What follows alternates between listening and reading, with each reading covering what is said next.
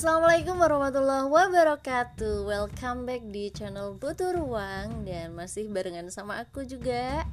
Dan aku ucapin minal aizin wal faizin, mohon maaf lahir dan batin buat semuanya aja. Dan semoga selalu dalam lindungan Allah SWT dimanapun kita, dan selalu diberi kesehatan, rezeki yang barokah dan berkah, dan juga keselamatan dunia akhirat. Amin.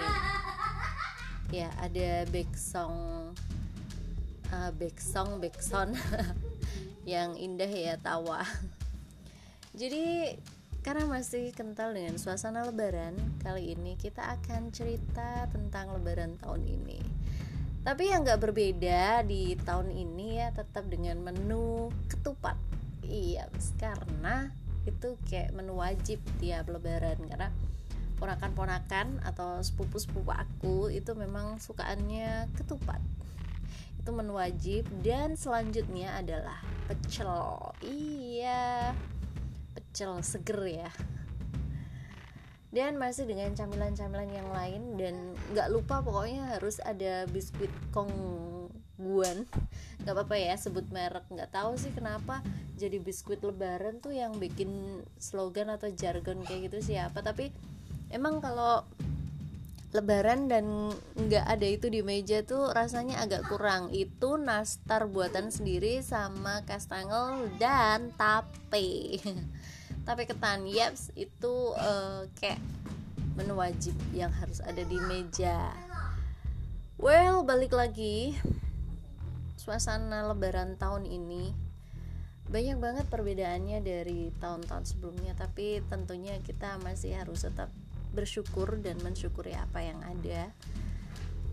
Banyak daerah yang pelaksanaan sholat id itu nggak di lapangan, nggak di masjid, tapi di rumah.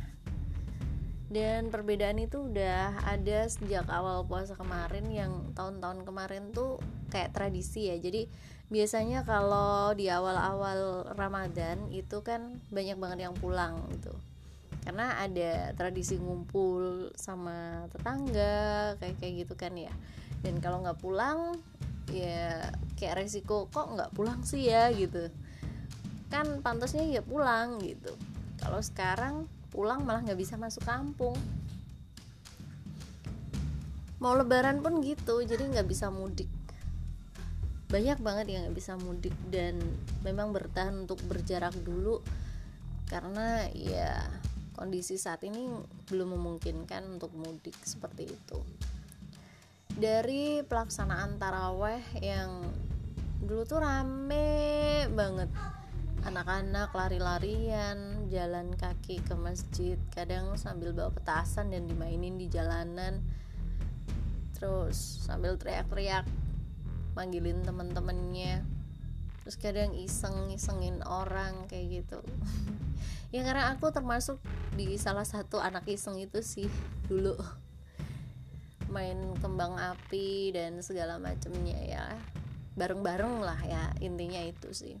Terus kalau sahur zamanku dulu ada yang keliling kayak sahur gitu, pakai kentongan atau apa kayak gitu. Dan sekarang cukup dilewatin halo-halo di masjid udah sahur kayak gitu kan. Ya makin kesini makin kerasa banget bedanya. Dan apalagi yang gak bisa mudik, gak bisa kemana-mana, ya rasanya cukup aneh gitu loh. Dan untuk pelaksanaan sholat id pun sebagian dilaksanakan di rumah gitu. Masih bersyukur banget karena bisa melaksanakan sholat id di masjid. Ya bukan cuma 1-2 orang yang merasa ini ini berbeda, tapi hampir semua orang, dan nggak kenal ras, nggak kenal suku, nggak kenal agama, tuh merasakan perbedaannya.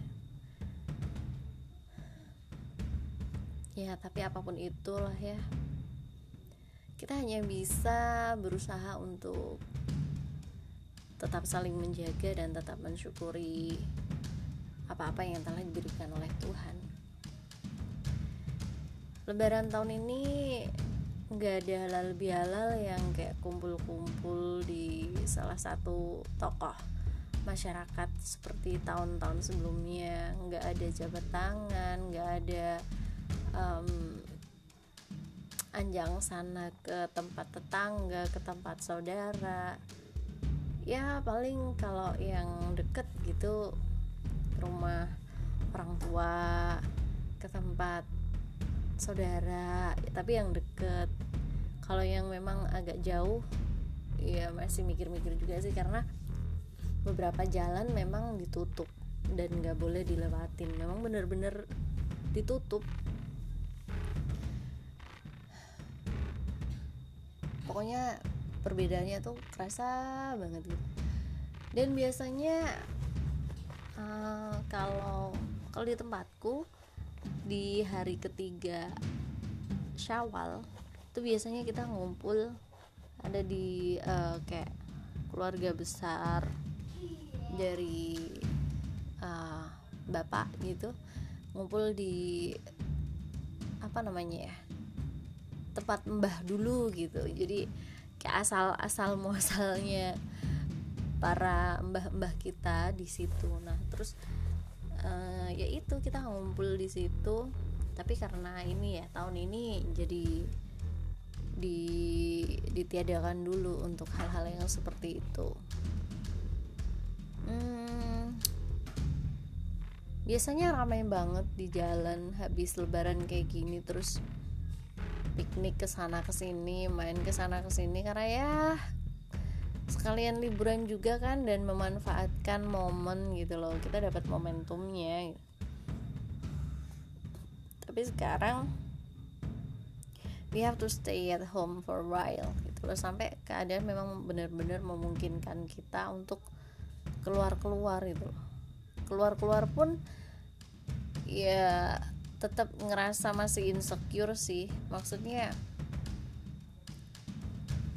di saat kayak gini gitu. Walaupun memang terkadang kita memang harus keluar rumah, karena memang memaksa kita untuk memang harus keluar rumah karena ada urusan yang penting, dan di luar rumah juga tetap harus perhatikan protokol kesehatan dan SOP-nya tetap dipatuhi ya. Jadi selalu pakai masker, patuhi etika batuk, social and physical distancing, dan sampai rumah memang harus segera bersih semuanya, sesering mungkin cuci tangan pakai sabun dan air mengalir.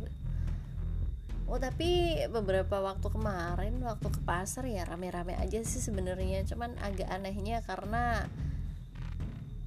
keadaannya tuh mereka pada pakai masker gitu loh. Dan kalau dulu mungkin ketika kita di kerumunan gak pakai masker itu hal yang biasa banget ya, dan kita yang di jalan motoran gitu pakai masker itu biasa gitu. Tapi sekarang kalau lihat orang nggak pakai masker, kok nggak pakai masker ya gitu, ada di kerumunan gitu. Maksudnya sebenarnya bukan yang gimana sih, ya cuman ikhtiar aja sih ya kalau pakai masker itu. Cuman memang kok rasanya agak aneh karena melihat banyak orang tuh pakai masker kayak gitu, seolah tuh keadaan tuh emang kayak nggak aman gitu. Kalau dulu waktu masih di kondisi normal, aku pakai masker paling kalau jalan ke kota, ya naik motor ke kota gitu pakai masker, karena debunya itu udah mencapai ambang batas gitu loh, udah nggak tahan sama debunya gitu. Jadi memang benar-benar fungsi masker itu menahan debu di perjalanan gitu. Kalau sekarang kan nggak, sekarang pakai masker harus karena mungkin melewati kerumunan atau di keramaian seperti itu. Kalau di tempat kalian gimana ya? Merasakan juga nggak perbedaannya itu yang benar-benar beda banget, atau emang ya udahlah ya gitu, jalanin aja ya gitu, ya udahlah los gitu, nggak apa-apa lah gitu. Atau ya ada yang aduh kok gini sih sendiri dan lain sebagainya. Kebetulan banyak saudara yang nggak bisa mudik juga, keluarga juga ada yang nggak bisa mudik juga. Dan ya kayak gimana sih rasanya, nggak usah ditanya kalau itu ya, masih rasanya tuh sama aja semuanya. Siapa sih yang nggak pengen pulang, siapa sih yang nggak pengen kumpul sama keluarga gitu loh, siapa sih yang nggak kangen, siapa sih yang nggak nunggu orang yang kita sayangnya udah lama nggak pulang gitu kan, pengen kangen-kangenan gitu kan. Iya, semua pasti pengen bareng, pengen ketemu. Cuman karena keadaan sekarang memang belum memungkinkan, hal yang bisa kita lakukan adalah benar-benar berusaha gitu loh untuk mematuhi dan disiplin dengan himbauan pemerintah. Apapun itu, sebenarnya itu bukan karena itu himbauan pemerintah juga, itu kebutuhan kita untuk tetap aman dan melewati ini dengan aman juga gitu. Itu kebutuhan kita. Jadi kita nggak bisa melaksanakan itu sendiri, kita nggak bisa lakukan itu sendiri, kita nggak bisa di sini melakukan itu dan di sini enggak, di sini melakukan itu, di sana agak longgar, nggak bisa, harus sama-sama gitu. Jadi ayolah, marilah kita sama-sama saling menjaga, karena lingkungan kita itu tanggung jawab kita, bukan tanggung jawab orang lain. Orang-orang yang kita sayang, diri kita sendiri itu tanggung jawab kita, dan orang-orang yang kita sayang di sekitar kita itu juga tanggung jawab kita untuk kita jaga. Mari kita saling menjaga dan selalu stay safe everyone out there. Oke, selamat Hari Raya Idul Fitri. Mohon maaf lahir dan batin, dan semoga kita selalu dalam lindungan Allah Subhanahu wa taala. Stay safe everyone, dan see you the next episode. Oke, assalamualaikum warahmatullahi wabarakatuh. Terima kasih.